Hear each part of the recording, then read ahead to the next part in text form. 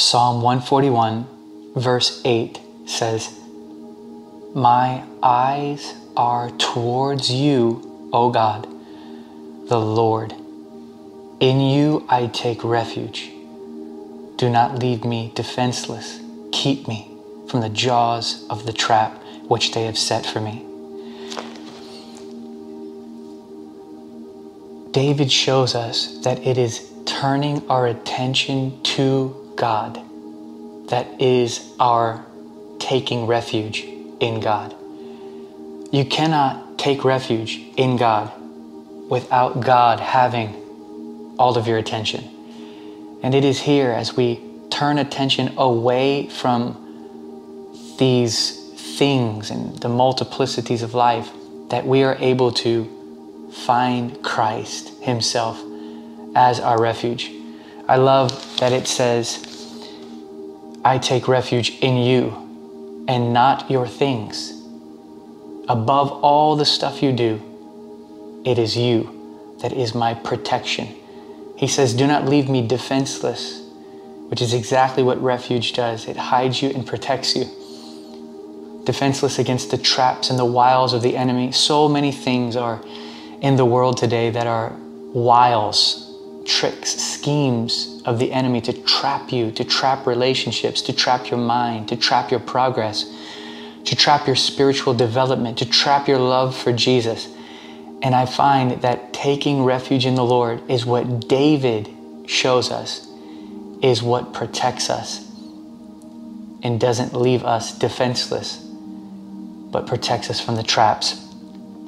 Charles Spurgeon wrote, "Not alone do I put my trust, not alone in your attributes or in your promises, but in you yourself. Others might confide where they choose, but David is saying he's keeping to his God. In Him, he trusts always, only, confidently, and unreservedly." David is showing us his love for God by prioritizing his God. That even in the midst of circumstances that may leave him destitute, he finds God as his antidote, God as his satisfaction. Thomas Watson writes, "If you would keep your mind in prayer, keep your eye fixed. Much vanity comes in at the eye. When the eyes wander in prayer, the heart also wanders." Remember, when we speak of the eye, we speak of attentiveness. If your attention wanders in prayer, so your heart wanders. How can you set your heart upon Jesus when your attention is on other things?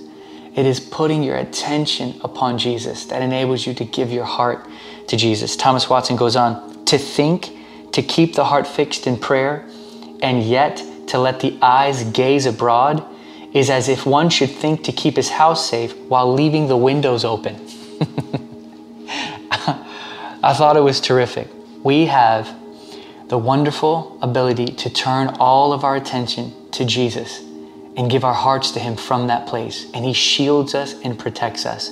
But if our eyes are wandering and our attention is elsewhere, it is very difficult to feel and experience the wonders of His refuge and to be protected.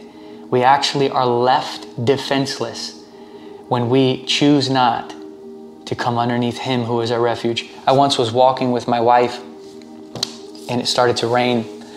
And I said to her, "Don't worry, I know where a pavilion is." And she looked at me and said, "Well, take me to it."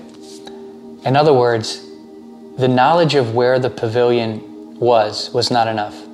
The knowledge that there is a pavilion is not enough. I must take her under the pavilion in order to receive its benefits. Many people know that there is a God. Many people know where to find and how to find God.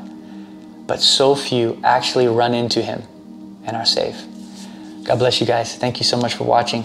I pray the Lord would use this to quicken your heart, to turn your eyes towards the Lord and take refuge in Him so that He may protect you and keep you from all the wiles of the enemy.